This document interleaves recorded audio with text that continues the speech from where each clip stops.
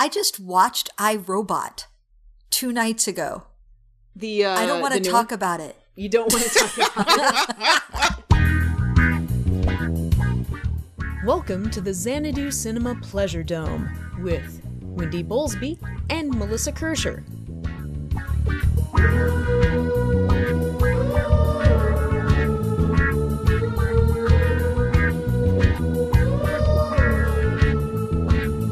In Xanadu, it could come a stately pleasure dome decree.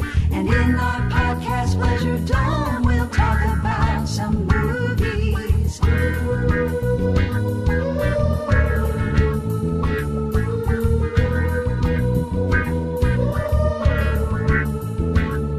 It's Xanadu Cinema Pleasure Dome.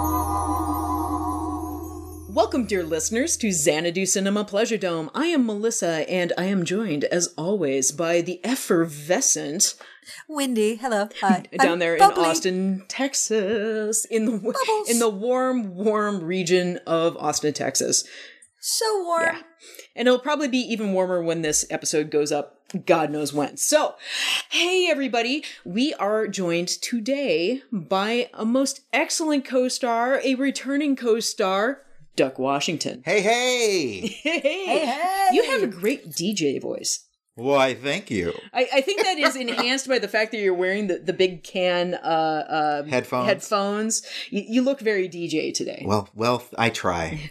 Very Johnny Fever. There was really. a Love Boat quality about that greeting as well. Yeah. Which is that's a positive modifier, FYI. Right. Who doesn't love the Love Boat? That's true. It's very true.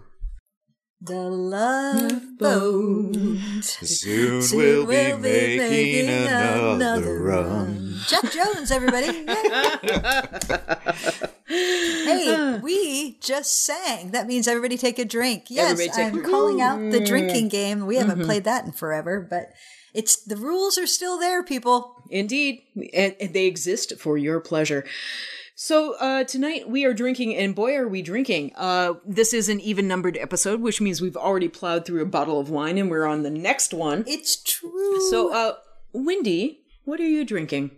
I am still drinking the very select low-hanging fruit. You said that was a large bottle, right? It's a super big bottle. Okay. So that's like you a know how they twofer. make the double bottles? I feel like this might be a double and a half. Oh God. It is super big. And I have drunk almost half of it. So I have killed about a bottle of wine all on my own. So listeners, I am doing my part. Excellent. I'm not drunk to the point of worrying about tomorrow yet. But, we're not done with this podcast yet. That's right. I'm pretty sure my lips are purple by now. So what Duck and I are drinking right now, we popped open a bottle of Piatelli Vineyards Malbec 2014 Premium Reserve. Ooh. Yes. Is that like extra virgin? It's Premium Reserve. It's Premium Reserve. And Premium Reserve is in gold embossed lettering on a black background, so it looks super classy. Oh. I feel really classy right now. And it's a Malbec, so it is a very take charge sort of wine. Yeah, it's definitely got a little bit more legs than the cab that we were drinking earlier. Yeah, this has this is like legs like a millipede. Yeah. This is serious legs. Is it the Sid Charisse of wines? Oh, maybe. Although I don't think Sid Charisse was this dry, but boy, the legs.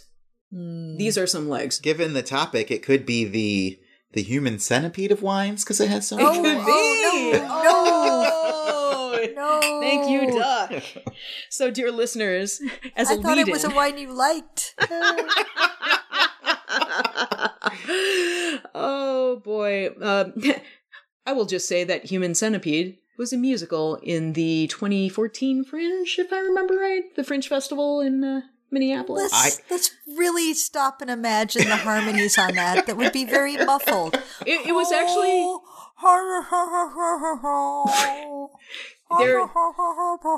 There was a song like that. Did you see it? Yes, I did. I fucking did see it. Yes. I did not my see the God. Human Centipede the musical. I did not. Melissa, I love you so much. Well, I had friends involved. So anyway, the subject tonight is science ethics in movies, or science gone wrong. So it's I kind of like a science gone wrong. kind of a science gone wrong. Well, you know, Yeah. like wrong. there's a great Calvin and Hobbes book that's called Scientific Progress Goes Boink, Yes. which I think is like an ideal kind of outlier for the. Yeah. I actually have a copy of that, like 10 feet away in that direction. Because I even picture it like with the pulp lettering, like science gone wrong, With the curved kind of word art sort of lettering. Yeah, and the sort of Yeah. the explosion bubbles, right? Blah. And the completely random atomic symbol just kind of plastered in there somewhere. And Yes. yeah. All right, so listeners, this topic is inspired by movies like, Jurassic World, where for all that it's not very good, at least they blatantly say and win our love with with just the line of like, seriously, you made it smarter. Who thought that was a good idea? Right. Like, why would you do that? Mm-hmm. Or like Deep Blue Sea, smart sharks. Yeah, because what you really want is a killing machine from eons ago with the capability to think about how they want to eat you. Yeah, right? This is that wasn't a very good idea episode. And really, we experience this in our daily lives, right, Wendy? Oh, Most of our bad decisions involve, shit, I've drank a lot.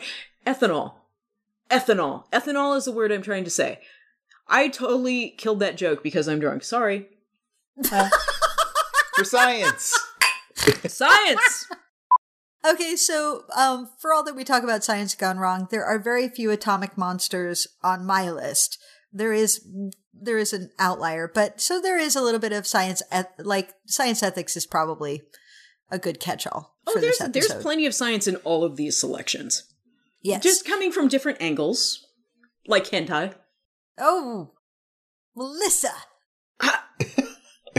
Sorry. naughty. Okay, who's kicking us off? Good lords. Duck, please save us. All right. Let's start by talking about what's probably my favorite David Cronenberg movie, The Fly. Excellent yeah. choice. This is a movie I saw as a little boy. We had gone to God. Jesus. we had gone to the drive-in to watch some double feature. Okay. But they had multiple screens, so different screens were showing different movies. Was it Oh my here God, in I town? remember that. This was where I grew up in Lansing, Michigan. Oh, okay. And so I don't remember what we went to go see, Mm-hmm. but I remember thinking that The Fly on the next screen over was way more interesting to watch. So I basically just watched The Fly when it was like new in theaters without any of the sound, Oh my God. which was awesome. Wow. And was that I've kind of loved and been a little obsessed with The Fly ever since. Mm-hmm. So as soon as I got permission, I actually watched it with the sound. Mm-hmm. Because they were like, well, he watched it like in the back seat. We couldn't like it was either we drove away and didn't finish watching our movie, or we let him watch The Fly back there. Mm-hmm. But like, it's just like movies with scientific questions, like always really intrigue me for some reason. And this one is a huge one. You know, we have this guy who has this idea to like make everyone's lives better. And, you know, and they jump in and, he's a little reckless with the details. And as a consequence ends up going into the machine with the fly, turns into this horrible monstrosity. Like that is like the quintessential, like when scientific progress goes wrong, where human emotion and advancement without really thinking about consequence really impacts somebody's life or impacts the world. You know, I think it's something that's reflexive in our lives. Like I always wonder how much we think the world has progressed so far in the last 100 years, technology wise, science wise. Yeah. You know, I always think about like how much do we talk about the ethics of what we should be doing, you know, as Jeff Goldblum would say in his other movies, Jurassic Park, you know, indeed. you know, we just thought about if we could do it. We didn't really think if we should do it. Right. Or standing on the shoulders of giants, right? Right. Like we're standing on the shoulders of what other people have done, and we're just taking it to the next step without really thinking about it in the context of the whole. Mm-hmm. Right. There's a reason, or as they say in Jurassic Park, there's a reason that dinosaurs and man are separated by millennia. Eons, ages. But I think what's really interesting about The Fly is that, you know, even though he kind of jumps the gun and goes ahead with the experiment before it's really ready, he at least does the ethical thing of not trying it on anybody else. He puts himself on the line to do it. If we remember the scene, he's drunk and upset. Yep. He is drunk and upset and walks naked into a pod. And I'm all for it, really. He thinks that she's seeing somebody else mistakenly, which is very human. And that's honestly, I find that actually kind of engaging, because how many times do we do something because we got a little reckless because we were upset? Yeah. Like, well, it doesn't fucking matter. I guess I'm just going to go do this thing. I'm going to take up smoking because he broke my heart. And I think this movie is just one example of multiple movies where this ends up being the circumstance, where you take a thing of great technology or great power and you put it in the hands of somebody human, and their humanness is really what causes the problem. Well, absolutely. And I mean, this is a question in like actual science, not just movie science today. It's if you are working in a scientific field, there's always this ideal to be dispassionate and kind of divorce your emotional self from the experiments you're doing, and the scientific method is supposed to make you step away from your humanness and just look at a problem very logically. And The Fly is a really lovely illustration of a very genuinely brilliant scientist who is, you know, pretty good at separating himself from the science he's doing until he has this downfall, and that's where it all goes wrong. Once the humanity and the dispassionate world collide, that's where it all gets messy and very gooey. Very, very gooey. There's so much goo. This I find to be Cronenberg's most accessible film for me, in that this is a movie that I would watch again. It's pretty coherent plot-wise, unlike some of his others, which get incredibly arty. And yet, it's not a movie I watch frequently because it is so gross. It is very gross. But the thing that makes it work is not just, you know, Jeff Goldblum being a very engaging actor on screen, but it's also Gina Davis and their relationship. The love story at the center of The Fly is very compelling. Yeah, it's very true. Plus, you have a guy who gets his hand dissolved by fly vomit. Yes. And, like, who doesn't want to see that? And, you know, he's collecting his fingernails in a cabinet. You know, I've had days like that. Oh, God, Melissa. Maybe I shouldn't drink anymore. I've had days like that. Such a near, dear, beautiful movie. I love The Fly. All right, moving on. Yes. Melissa, do you want to take one? Oh, God. You know what? I feel like the 80s calls for Reanimator. Yes. Really, it does. It does. I adore Reanimator. Jeffrey Combs, yeah. Well, yeah. And Stuart Gordon and Brian Yuzna at their finest, because really they didn't do much else that was really this great. And also, it hits my Lovecraft fascination. I am a great fan of H.P. Lovecraft, and one of the things that fascinates me about H.P. Lovecraft in any other medium aside from H.P. Lovecraft's actual writings is that movies that are based on works of H.P. Lovecraft generally suck. Yeah. But movies that take the principles of H.P. Lovecraft and then run with them off into the wild, they're a lot of fun. And Reanimator is one that kind of strikes that balance. So Reanimator is based on Herbert West Reanimator, which was a serial that Lovecraft published in 6 parts, something like that. It was this very episodic thing. It's not great. It's kind of disjointed and weird, and it's very It's clearly, not bad though. It's not. It's very different than the movie. There's some wonky stuff that goes on in the Lovecraft story, but it's very episodic. It's disjointed, and it's very clearly a ripoff of Mary Shelley's Frankenstein, and it goes in Cthulhu direction.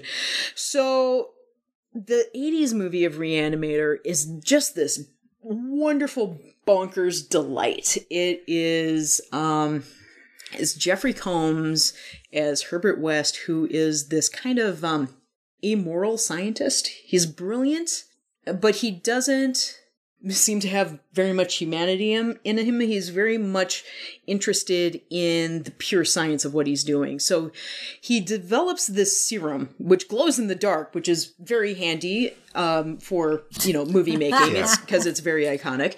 So this green glow-in-the-dark serum that he injects into things and brings them back to life. Not necessarily thinking about whether this is a good idea or not. And of course, it turns out to be not a very good idea. But it's delightful in that sort of dark mayhem sort of way. Touch of camp. Yeah, very campy. Very campy. Dark humor. He starts using the serum to just randomly play with dead parts. Yep. This really is just somebody who's become so unhinged that he's just look at what I can do with dead parts. Woohoo! Here's a disembodied head. What happens when I do this? So yeah, I'll never forget when I saw, I figured I was the only person who'd ever seen this movie ever. And then I saw American Beauty. And Reanimator was kind of the code for, when they were trying to deal drugs or whatever. And he's like, oh, that movie where that guy, the headless guy goes down on that chick. And I was like, oh my God, I know the movie they're referencing. I was never jumping in for glee in the theater, and everyone in the theater's like, what is wrong with this kid? Why is he so excited? Because you've never seen Reanimator. You don't know. Oh God. You don't know. And of course that is the enduring image of the movie is, from the so-called climax, which is oh God, Fritz Weaver as a disembodied head being held by its own dislocated body, assaulting a co-ed who is stripped down naked. Strapped to the table. Played by the wonderful Barbara Crampton, who goes to Fantastic Fest with us. Yes. She's wonderful, but it is a dark movie and yet very, very funny. It is one of the very best horror comedies out there, I think. Oh yeah. Because when it goes dark, it goes unabashedly dark, but it is also never afraid to go for the laugh. But when it goes for the laugh, it goes in the right tone. It was a very the first time I saw this movie was a very memorable day in cinema, because we rented 2 movies we had never really heard of before, me and a bunch of friends I went to high school with. And we watched this movie, which we didn't know was going to be comedic, back to back with Dr. Strangelove, which we didn't know was going to be comedic. And wow. Bravo, that day will be ensconced in my brain as scientific ethics, history, mantra evening for forever. Oh, goodness. Oh, that's brilliant. At the early days of Convergence, when I was still running the Cthulhu Coffee Room Party, Lovecraft themed, I used to do a breakfast thing in the room party where I'd serve Pop-Tarts and show Lovecraft movies. And the year I showed Reanimator at 9 a.m. in the morning was very special indeed. I bet. Because people wandering around at 10:30, it's like, oh, what's happening in this room? Oh, what the fuck is going on? Give me a Pop-Tart. I'm leaving. Yeah. Yeah. But I will say, it does bring up the ethics of what he's doing in the movie. Absolutely. The main character, the protagonist, is like, what the actual fuck? What are you doing? Yeah.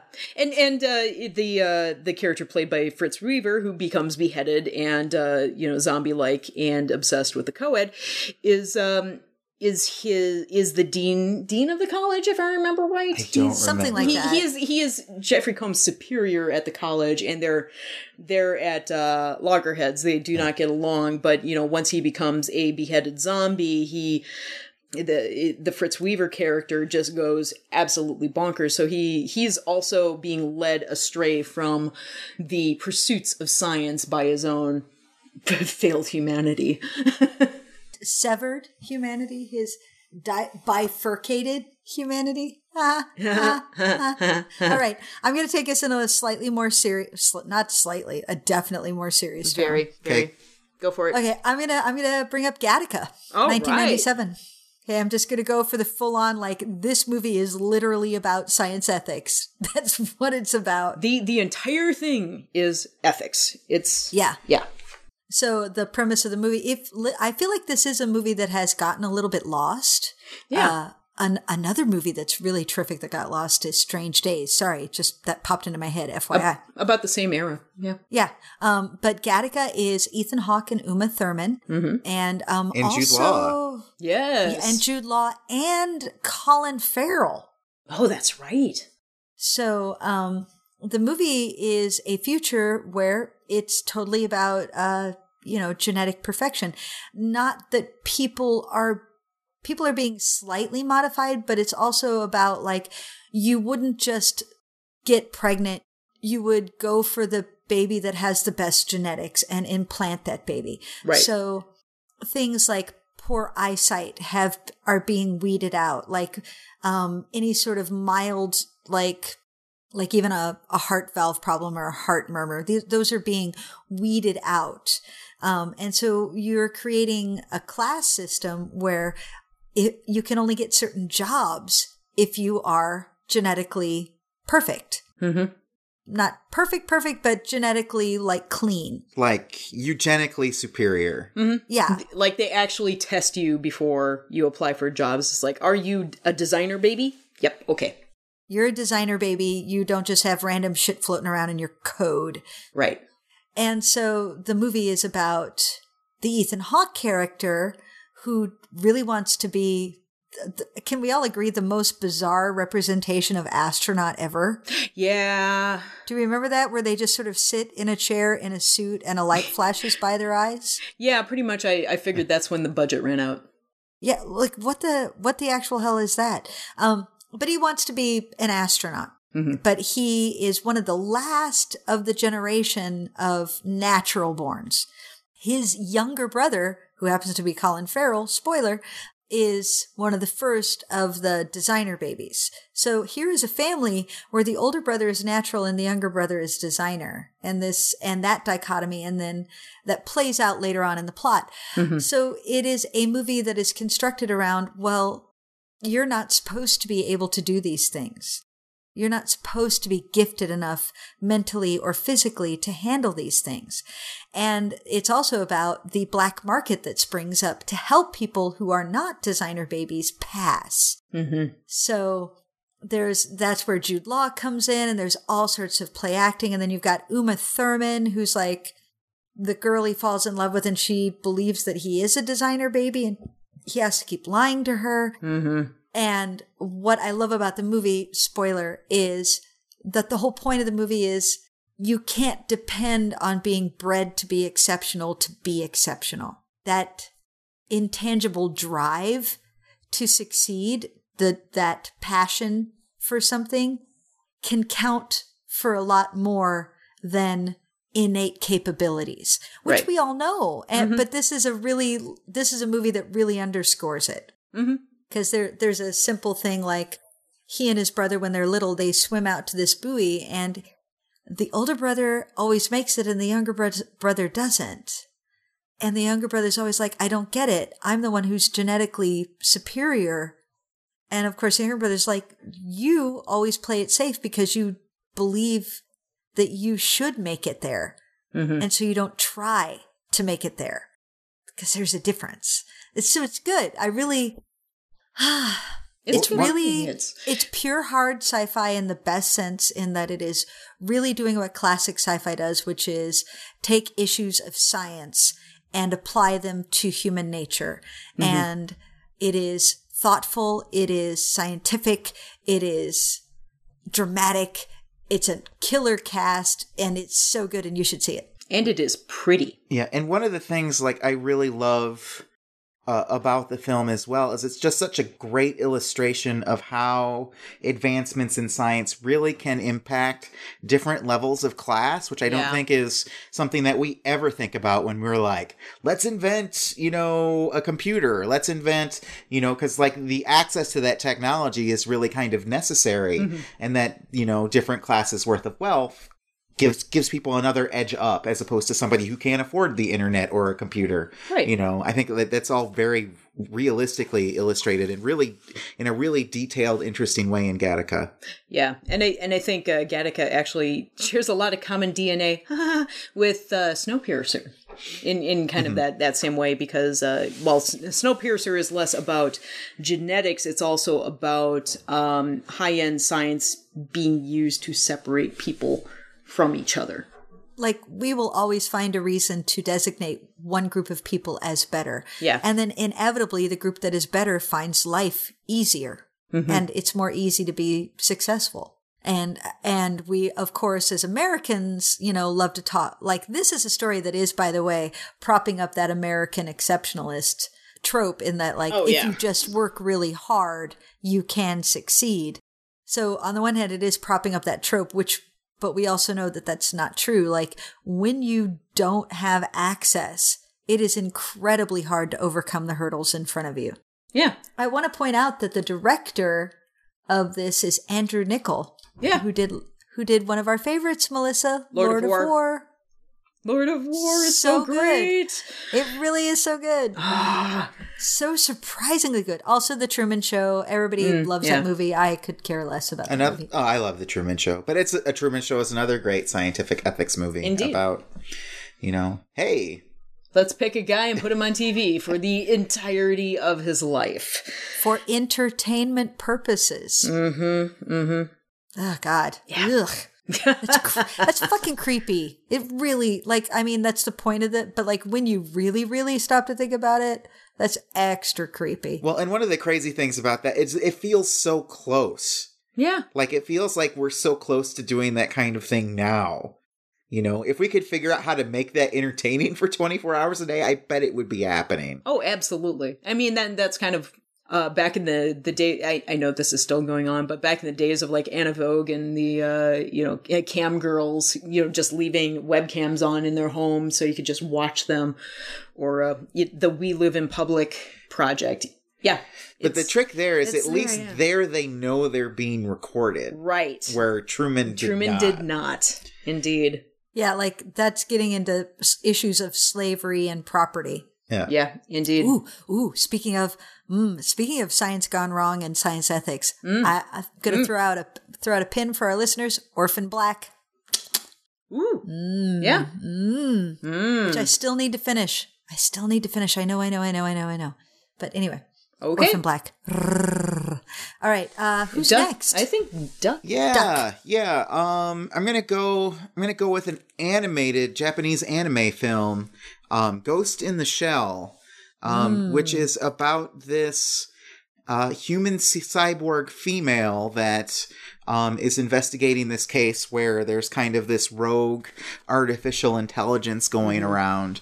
And through the process of the film, you get to start to really wonder about what it means to be human and what it means to be alive, and what rights things that aren't alive have necessarily. She herself starts to question her own humanity. She has so much of her body has become artificial and cybernetic. She has to wonder if she is really human anymore, or if she is something different, something mechanical. And what that means. And the question of what makes us human. And if it's not something innately to the wetware, why couldn't a machine eventually become human? Right. And it's goodness, I haven't seen this movie in I think I saw it maybe a year after it came out, and I haven't seen it since. So, but I remember it being just gorgeous. It's gorgeously animated. It is one of the most beautifully animated things I've ever seen. It is kind of quiet and subtle. It's very film noir. It takes a lot from film noir, if I remember right. But it does, yeah. It is a very thoughtful, patient anime about some very deep concepts. But I thought I would highlight it, because especially if some of your listeners might not, I don't know how attuned to anime they are or not, but to me it's a film that really brilliantly highlights what a lot of movies do, where they talk about machines and when we start to cross that line between something that's alive and something that's artificial, and where is that point where that thing has rights and is its own entity, and what rights do we have over those beings at that point? I mean, there's a zillion different examples in other movies like Ex Machina or other things like that. But I thought this was a good, like, a little bit more obscure representation to point people towards. Yeah, I feel like Ghost in the Shell was kind of a big name movie when DVD first became a thing, just because it was suddenly easy to get hold of and it was very good to buy on DVD. And then after that, it would just kind of vanished, which is very sad. I mean, it does. I mean, it's still pretty popular, I think, in the anime world too. I mean, I think they've had like 4 or 5 sequels to it, but when you talk anime, it's one of the titles that people always bring up. It's like, so it's one of the premier titles of anime. Yeah, it is. It is. Yeah, for people who aren't fans of anime, it's a good entry point.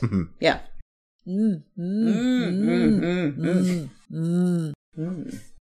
All right, Melissa. Ooh, what'll I pick next? I think I'll go with AI next, because that is also about an artificial human questioning if he is real. So, dear listeners, you may remember AI as being a colossal train wreck of a movie being released in the early 2000s, if I remember right. I certainly remember it as such. I don't remember it as being a colossal train wreck. I'm actually really fascinated by the movie of AI. I agree. Yeah. I think there were some flaws in it. Yeah. But I think there's a lot of brilliance there as well. It is a hot mess, but man, it is a smart movie. It goes for a lot of really interesting concepts. It mashes a lot of things into its runtime. And I actually think Jude Law's performance in that movie is exceptional. It's spectacular. And Haley Joel Osment is amazing too. He is just spectacular in that role. So between the two of them, it's just fascinating to watch the actors work. But also, I've said it before, and I'll say it again, I would rather watch a fascinating failure than just a mediocre movie. And this is a very fascinating failure. The only reason it's a failure is because as a movie, AI doesn't gel together completely. And there are certainly scenes that veer wildly off course. It's like, oh God, I wish you didn't do that. But then they're always trying to say something, and it is really shooting for the moon in what it's trying to say. So, dear listeners, if you haven't encountered AI or if you've completely forgotten about its existence, this is a script that was developed by Stanley Kubrick. Yeah. And he never made it during his lifetime because he figured he wasn't the right person for it. Because he's a very cold director, as we know. You know, his movies are very distancing, and he wanted somebody with a bit more warmth to approach the project. So he started working with Steven Spielberg, who is pretty much the polar opposite of Stanley Kubrick. And then Kubrick died. So Spielberg had this Kubrick script and this half-finished project, and he finished it up, and that became AI. And so there are these, you watch it, and maybe 75, 80% of it, you can look at it and go, this is a Kubrick film.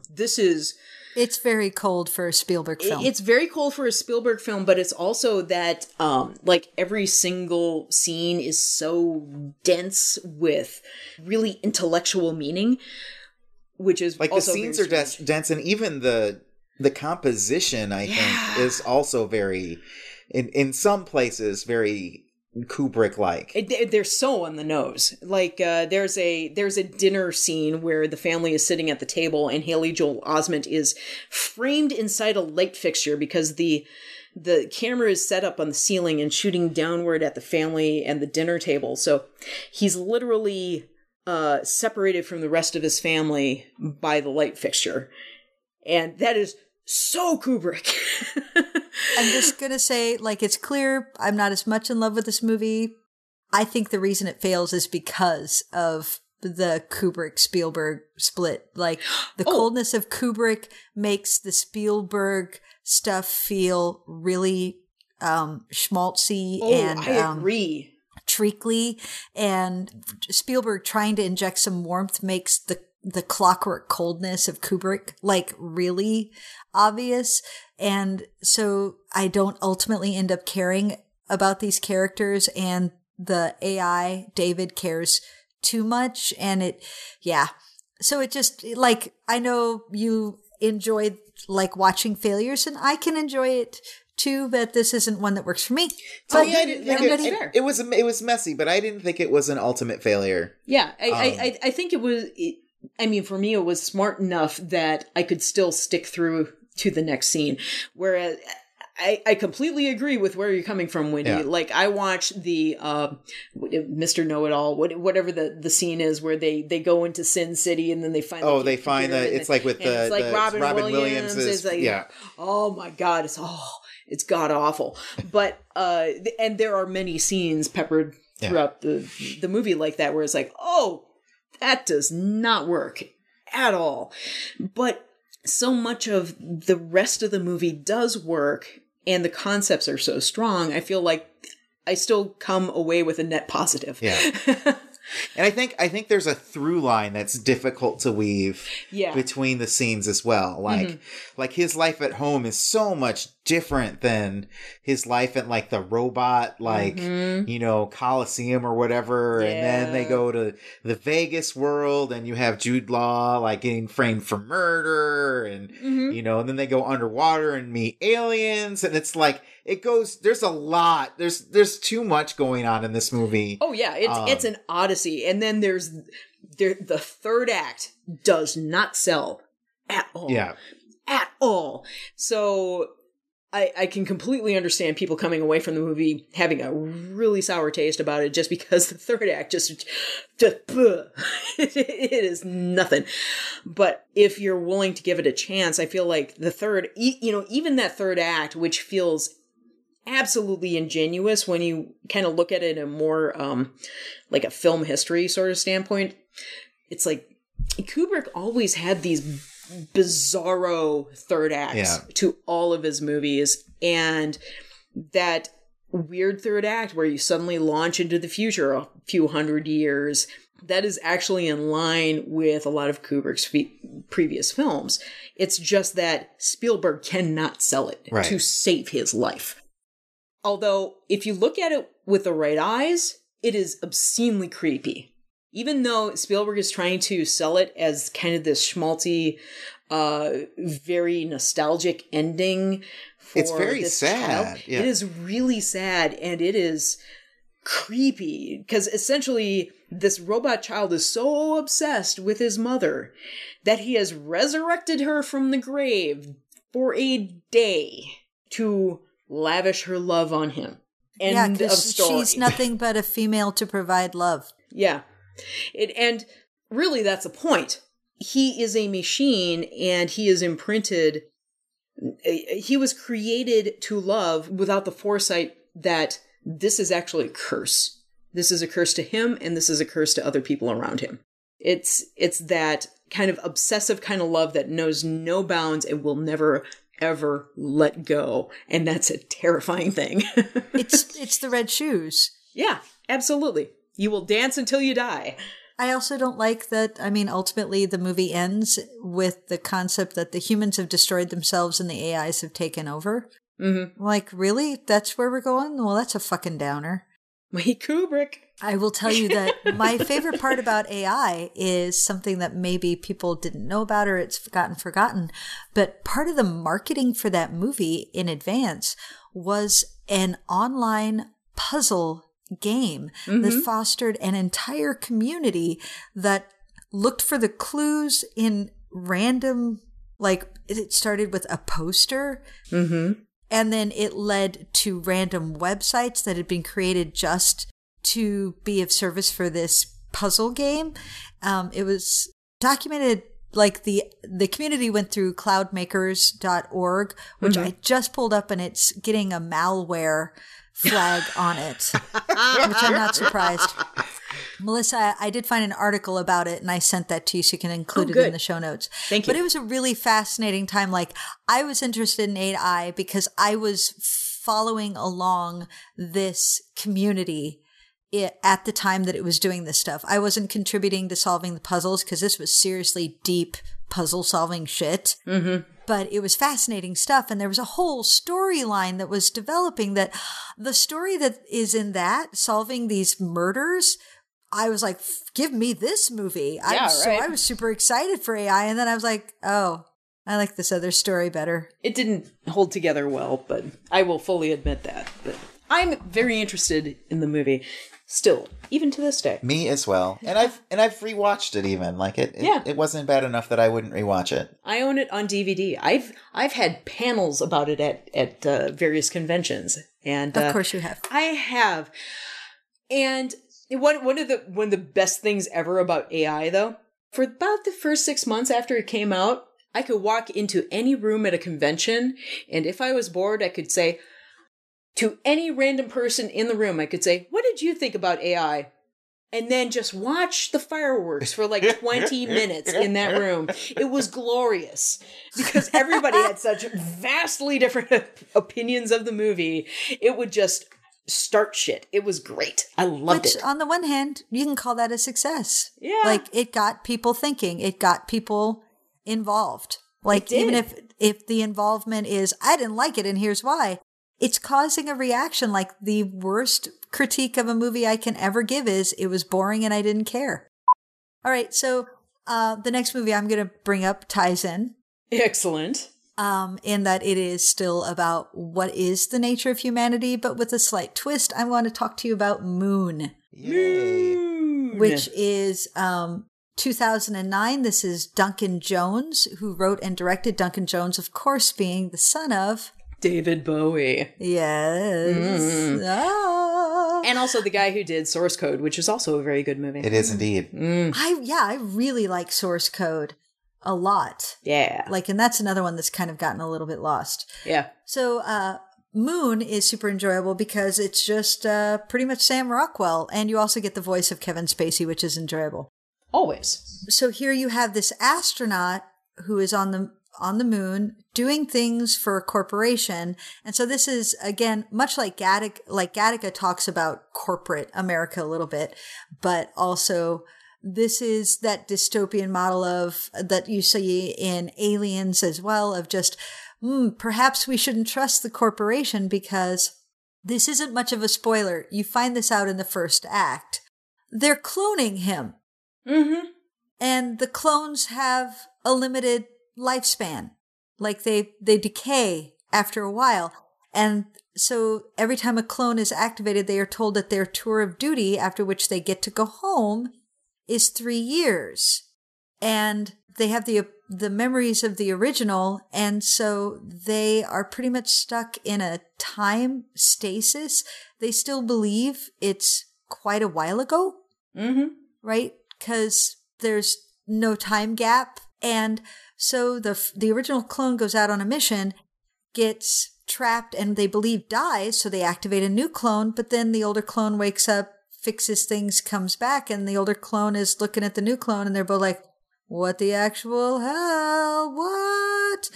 And, it's actually kind of quirky and delightful, and Sam Rockwell is at his best when because he's so good at being warm and likable, which is part of why he makes such a great villain, because you like him, but then he does shit and you're like, oh, you're evil. But in this case, he's not evil. And it doesn't, like, there's a plot and the plot is reasonable, but mostly it's interesting in terms of they've taken this person and turned him into a commodity. They've turned him into a robot. Yeah, he's a tool.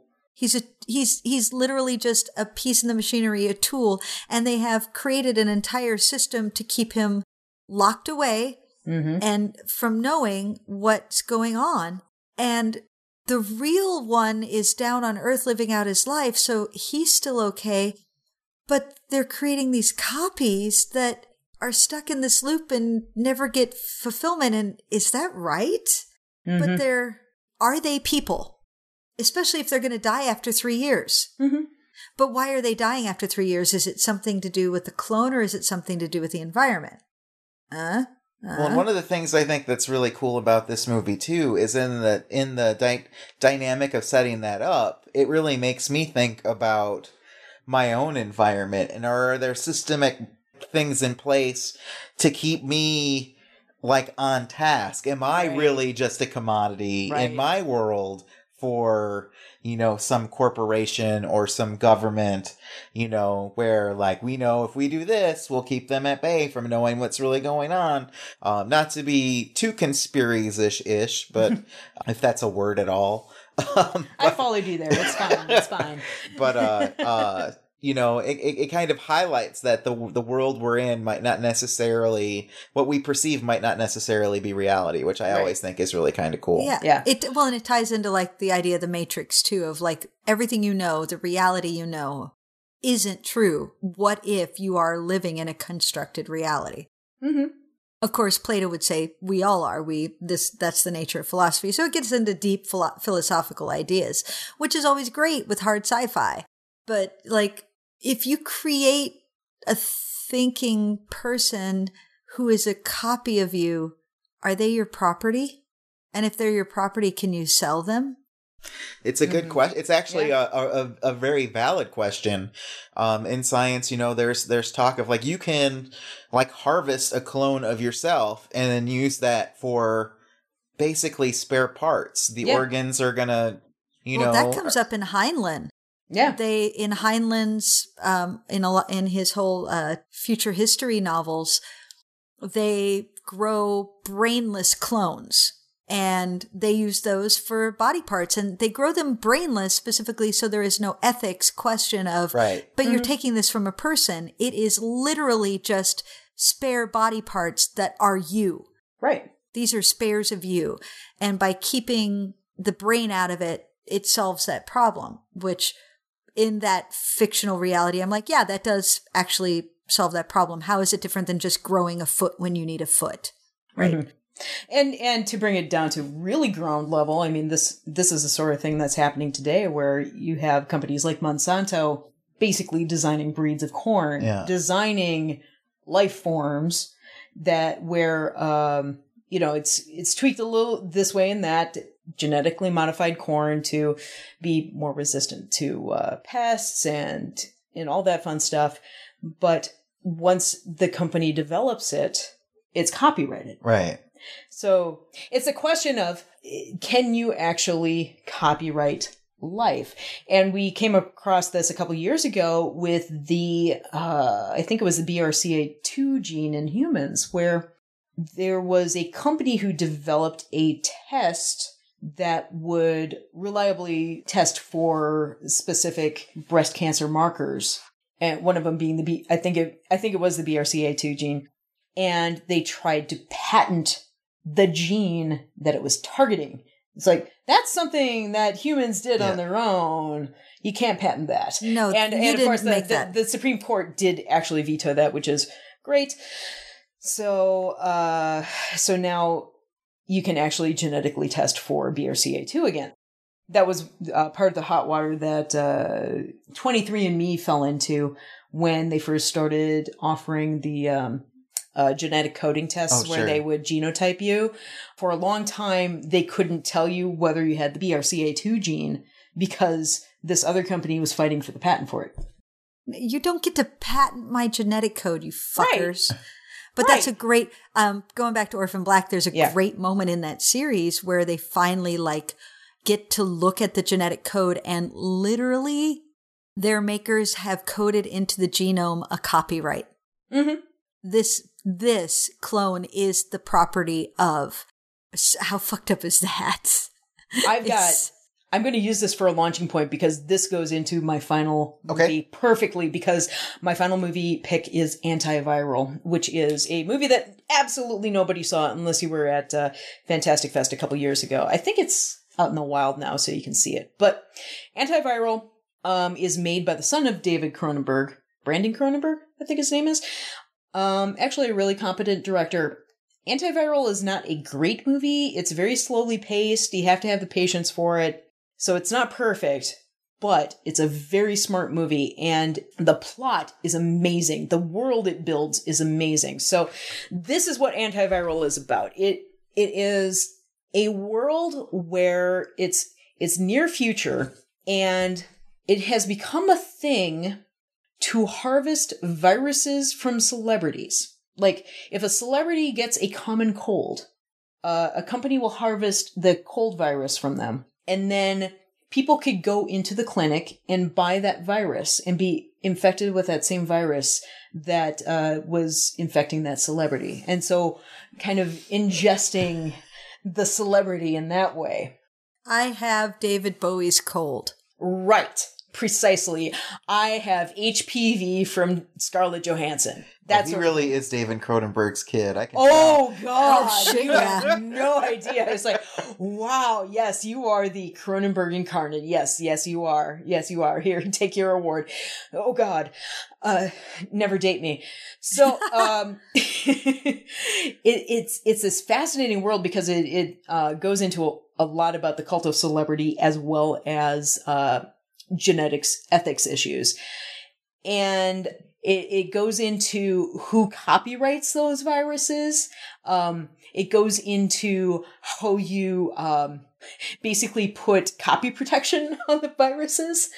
If somebody tries to steal one of the viruses from the clinics, it goes onto the black market. There are agents that will go out and find people with the viruses, and they will be able to look at the code. And there's a type of there are a few genes imprinted in the code that relay back information that it's essentially a copyright mark in the genes. And it goes all sorts of wild places from there. Like how it's a virus. Viruses spread. Uh-huh. Have they figured out how to keep a virus from spreading? Yeah, there are certain controls around how it spreads. Okay, I can't help it. You have figured out how to keep a virus from spreading, and this is what you're doing with it? Uh-huh. Oh, it gets weirder. It's because it's Cronenberg. It is in the Cronenberg family, so it's genetic. And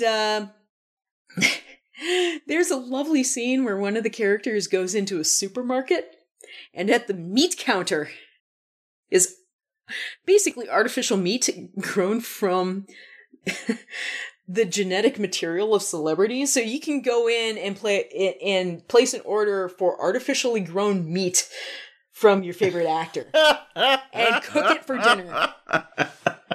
Oh my God, it's artificially grown cannibalism? Yes! It's amazing. Oh, fuck. I know, right?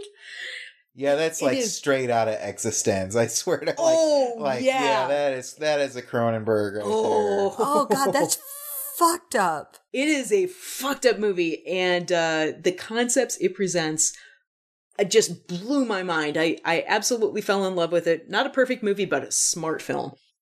And also Existence, also a movie that few people remember today because The Matrix came along and kind of wiped out its memory. But Existence by the elder Cronenberg, also brilliant. It is a very intriguing film because it matches biohorror with video games, and then there's a gun made out of teeth. Yeah. Oh. Have you never seen Existence, Wendy? I have not. Oh, you got to see Existence. Oh my God. Okay, put it on amazing. the list. Put it on the list, Melissa. The next time we actually manage to have lots of Jude Law movies in this. Yeah, because it's Jude Law and Jennifer Jason Leigh. Yeah, and Cronenberg. Wow, and it's like Matrix with more goo. Yeah, Melissa has to eat all the stuff off of the gun. Yeah, you have to eat. You have to eat all the stuff off the bones, and then you assemble the bones into a gun.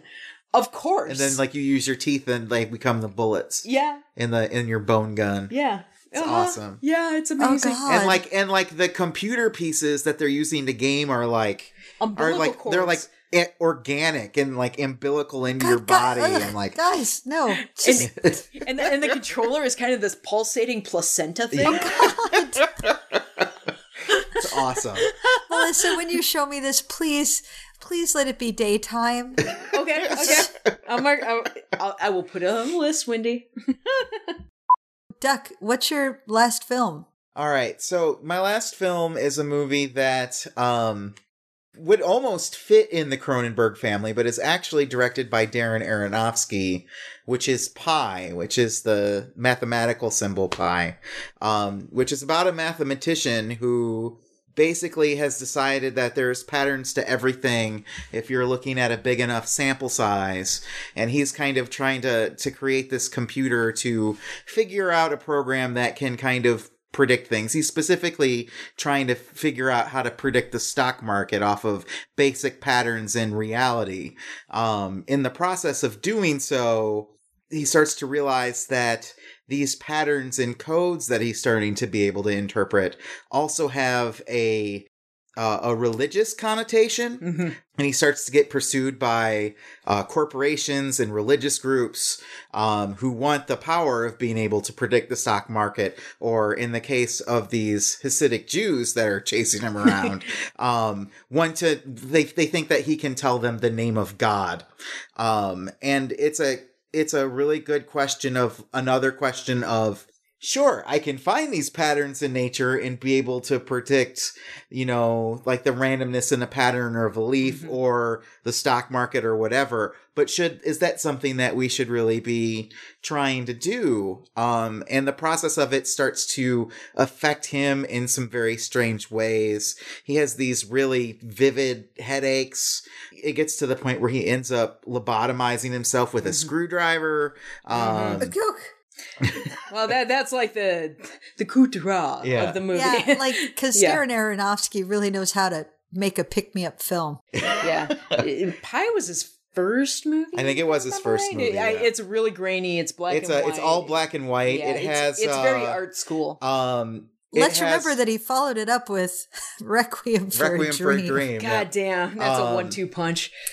Almost all of the scoring. Punch to the crotch. It's like his only movie that isn't scored by Clint Mansell, I think, because it's all like massive. It's like Chemical Brothers, and I proudly own that soundtrack. It's pretty kick ass. Yeah, it's crazy, and it's an oral cacophony and visual cacophony the whole movie. But there's this whole sense of like, hey, there's this strategy. Like should I really be going down this path? And or listening to these people who are trying to direct me in certain directions. Mm-hmm.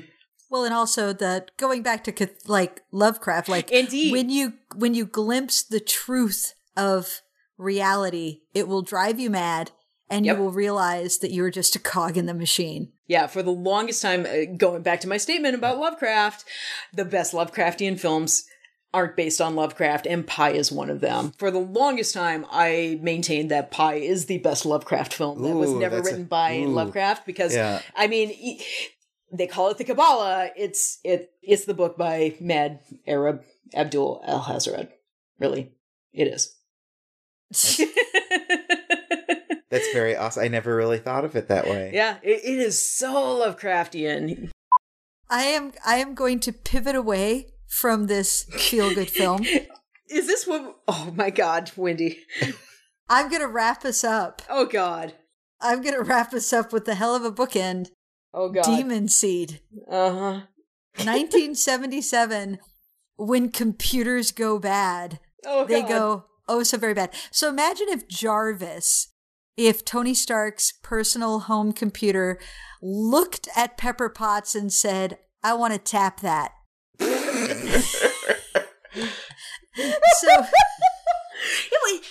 Oh God, was it Julie Christie in that? It is Julie Christie, and the husband who builds the computer at home is Fritz Weaver. Oh, so our second appearance of Fritz Weaver in this episode too. And the novel it was based on was written by Dean Koontz. Oh, that's right. I remember that now. So, listeners, the plot, this is a late 70s body/tech horror film. It is presented as a horror film, especially with a name like Demon Seed. I think you figured that one out. Yeah, this comes out of the same breed as Extro. But this is definitely science gone wrong, because the husband has created this Jarvis-like home computer system to help his housewife manage the home. And what happens is one day he goes off on like a business trip, and the computer has achieved sentience apparently, and is like, I don't want to be just a computer. I have figured out how to breed with a human woman for a cyborg, right? Like you do. So I'm going to trap her in the house and break her down and force her to comply. And that's exactly what there is no happy ending. He rapes her. And she gets pregnant. I'm amazed that you're giggling at this, really. She gets pregnant, and she has a baby that opens its eyes and they glow, and it speaks in a mechanical voice, and that's the end. Like, oh my God, talk about your classic texploitation in terms of just, you should be afraid of computers. Well, and it's Rosemary's Baby with robots, really. Yes, robot. We agreed that we would pronounce it robot. All right. So I just want to make sure I get this. I get this right. Like, can't watch the movie where people do the drugs and like lose the arms. But robots impregnating women against their will by raping them. That's a good time. Well, one of them is true. One of them happens every day in our cities. And the other raping of women by robots. And the other one, as far as I know, has not happened yet.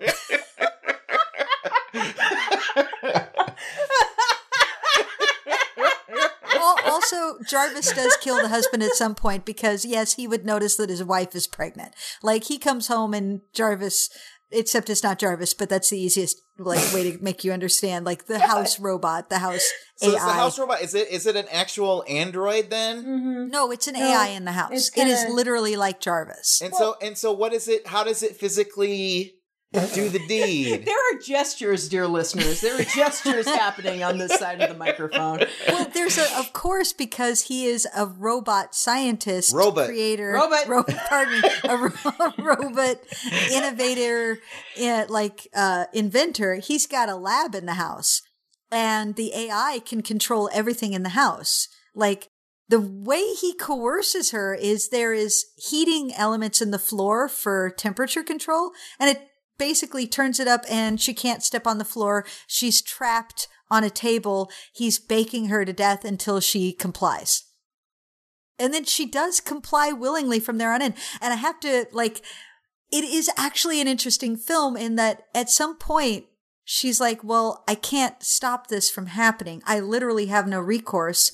And if I comply, I don't have any, it's fascinating. I'm not saying it's okay, but it's not pure Stockholm syndrome, but there is a certain amount of, let's really stop and think, if you're trapped in that situation, what really are your options? So does he manifest himself as like a Roomba and going, yeah, he creates in the lab some sort of mechanical sperm, and then there's robot arms that can do things that he can control. Okay. And so it inserts itself into her to place the seed.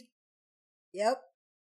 That happens. This is on level with Reanimator with the It really is. And now That's why I kept it to the end so we could bookend with the ridiculousness. Only this one takes itself really seriously. Okay, so we were talking about things that could be remade. Oh, come on. I mean, we have 3D printing now. If we can make Human Centipede, we can make this. Oh, come on. I mean, we have sex bots and 3D printing. I mean, I think the world is ready for a Demon Seed remake. I see. Melissa, you've seen this. Or at least Demon Seed Sweet. Oh, a long time. Oh, God. Oh, God. Oh, Doc, you said the magic words. Oh, my God. Oh, I am so excited right now. You should see my face. My toes just curled. I don't know if you should say you're so excited about Demon Seed. A Demon Seed Swede. A demon Swede. Demon Swede. Demon Swede.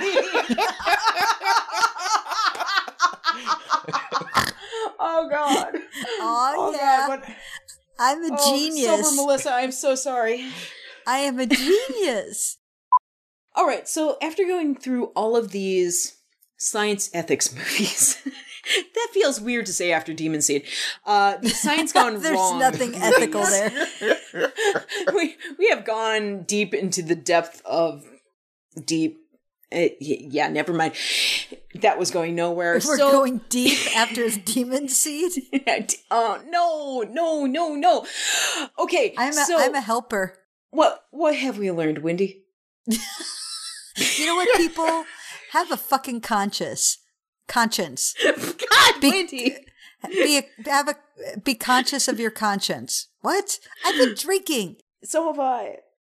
Duck, save us. All right, so I think the things to take away here are that science fiction movies can tell us a lot about, they're a really great instrument for highlighting the things that we should and shouldn't be doing. They're really great at raising questions to make us analyze the things in our life, maybe some things that we don't normally think about. So I think this is just the tip of the iceberg of some of the vastness that this category encompasses.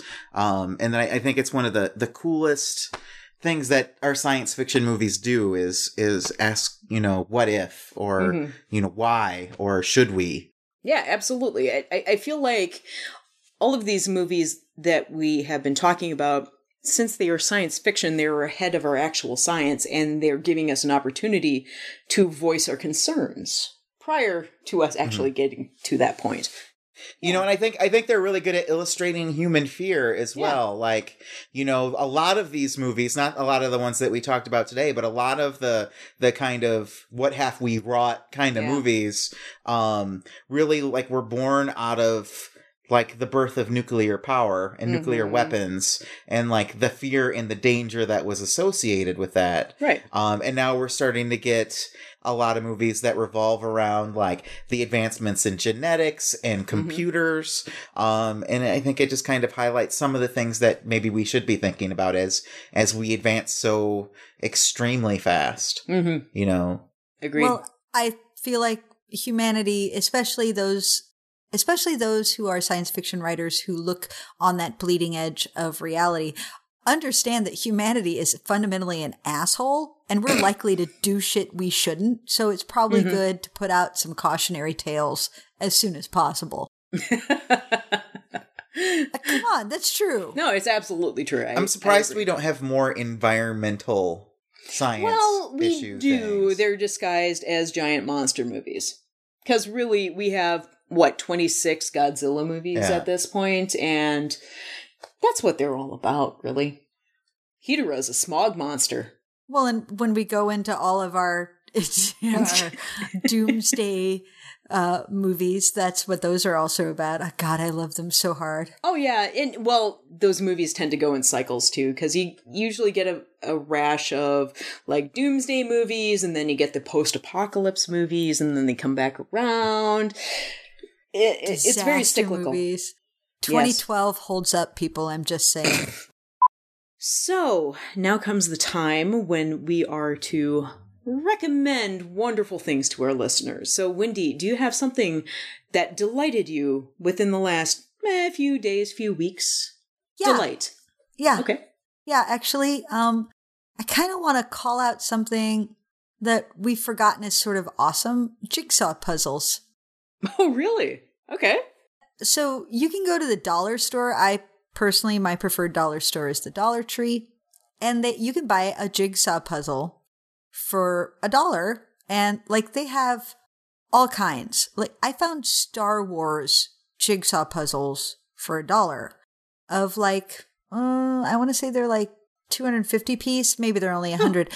So this was something that I could do in a half hour, 45 minutes all by myself. Relatively small. It's so satisfying and zen, and they're pretty portable. It's not that big of a box, and jigsaw puzzles are good for the brain. I have on one of my weekly habits I'm trying to build is to play a game or do a puzzle 1 time a week. So jigsaw puzzles, listeners, I find them to be very satisfying right now. Excellent. I like it. Thank you. Duck, what do you have? So, and I'm not sure when they may have had their season finale by the time this broadcasts, but I've been really enjoying Better Call Saul. Oh, really? On AMC. If you're a fan of Breaking Bad at all, like it just plays into that world so well at the same time, really manufacturing its own story. Mm-hmm. Like, I couldn't believe how masterfully they managed to create what's basically a prequel. So you know what's going to happen to these characters by the end, but also make the story not necessarily about getting to that end point. Right. Just really in-depthly, like, strong characters, amazing performances, by Bob Odenkirk and Michael McKean and so many people in the show that are just rivetingly brilliant. And it's weird because it's like, it's not framed like almost any show. Mm-hmm. It takes so much time with its development of people. Even more so than Breaking Bad did. Mm-hmm. Like Breaking Bad that throws you in, it's like, yeah, it's this guy. He's got cancer. He's starting to cook meth. You get that like right at the beginning. And this is a tale about how a guy becomes a shady lawyer, and it's nuanced and it's just brilliant. I love it. Cool. I wish I had more time to watch TV. Anyway, so many wonderful things out there, so little time. So little time. And then my daughter wants my attention. What the hell's that about? What? Yeah, and it takes time to plan a wedding, whatever. So my Your recommendation wedding is in a week and a half. God damn it. By the time this airs, it may have already happened. It will have happened. Totally have happened. Yeah. Melissa, a week and a half. We are bridging the wedding line with this episode we were recording before. How did that happen? Oh my goodness. How Anyway, am I getting married? It's so close. It's happening. I know. It's weird. It's happening. Anyway. Okay. Anyway, my recommendation is a commercial. So there is this commercial. I believe Wendy sent it to me. No? Somebody on my friends list on Facebook sent it to me. It is a commercial for, I believe it's Carlton beer, but it is a commercial where yes, like 5 guys walk into a bar, they order a beer and they drop a duffel bag on the floor. The duffel bag, falls on the floor and it's unzipped and you see there are piles of cash in the duffel bag. And they pick up their beers and they turn around and, of course, the entire rest of the bar is filled with cops. And the cops are also holding their beers and they stare at each other. And the 5 guys go bolting out the door and the cops go bolting out the door after them. And then it's a car chase, like a stereotypical car chase, except everybody's on foot holding beer. So they're running very gingerly, trying not to spill their beer, and they're going through the jumping over hills, ramping around curves. It's so good. Going into the aqueduct, all sorts of. There's the glass, the pane of glass, all these great car chase tropes, except everybody's on foot, and it's delightful. So it's just like this charming little short film, like all the best commercials are, and it's for beer. Awesome. Yay. It's really fun, and it's a car chase, so of course, Melissa. Yes, of course. Only it's on foot, so that's special. We will link it in the show notes. Show notes. Do we need a show notes theme song? You know what? Maybe we do. Just like a little stinger. Show notes. And like a glissando of some sort. Kind of like the audio representation of glitter. The show notes. Soon we'll be making another note. The show notes. Some sort of audio representation of a glitter ball. Like of a disco ball. Boop, boop, boop, ba-doop, boop, ba-doop, boop, boop, boop, boop, ba-doop, boop, boop, boop, boop, show notes. I feel like Chad Dutton could do that for us. Oh, Chad is the man. Totally. Yeah. Totally. Okay, so that about wraps it up for us tonight, dear listeners. So, how do I wrap up an episode? That's right. That did not go as planned. Melissa, take us on home. Okay. Well, thank you for joining us, dear listeners. I have been Melissa, and down there in Austin is... Wendy. Who is fabulous as always. Oh, stop. It says you. You're fabulous. You're fabulous. No, you're fabulous. I'm spectacular. You are. And you too. You know who also is fantastic? Duck That is guy over there. fantastic. Duck is fantastic. Why shucks. Thanks, y'all. Thank you for joining us, Duck. Thank you for having me. And Duck, you've been our magical Negro. Yay! well, there's a callback. That is a I'm so callback to horrible. last episode. Cheers, Duck. Sorry. God. I'm blushing a little bit down here. I'm so sorry. Oh, after you live in Texas for a couple more years, you won't have that shame anymore. So, anyway, thank you for joining us, dear listeners. We will see you next week. Bye-bye. Bye. Bye.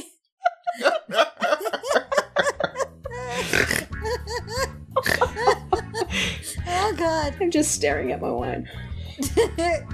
I'm going to put that on a quote on something. You're our magical Negro, Wendy Bowlesby. You need a badge ribbon for Con. Oh, yeah, I do. Oh my I'll God! be your- I'm writing that shit down, man. I'll be your magical Negro. This will Obviously, probably... the badge ribbon needs to be black. Oh, yeah.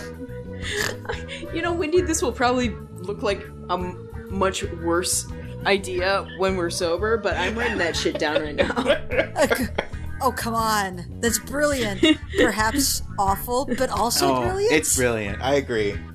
Really awful? Well, if we only give it to black people, it'll be...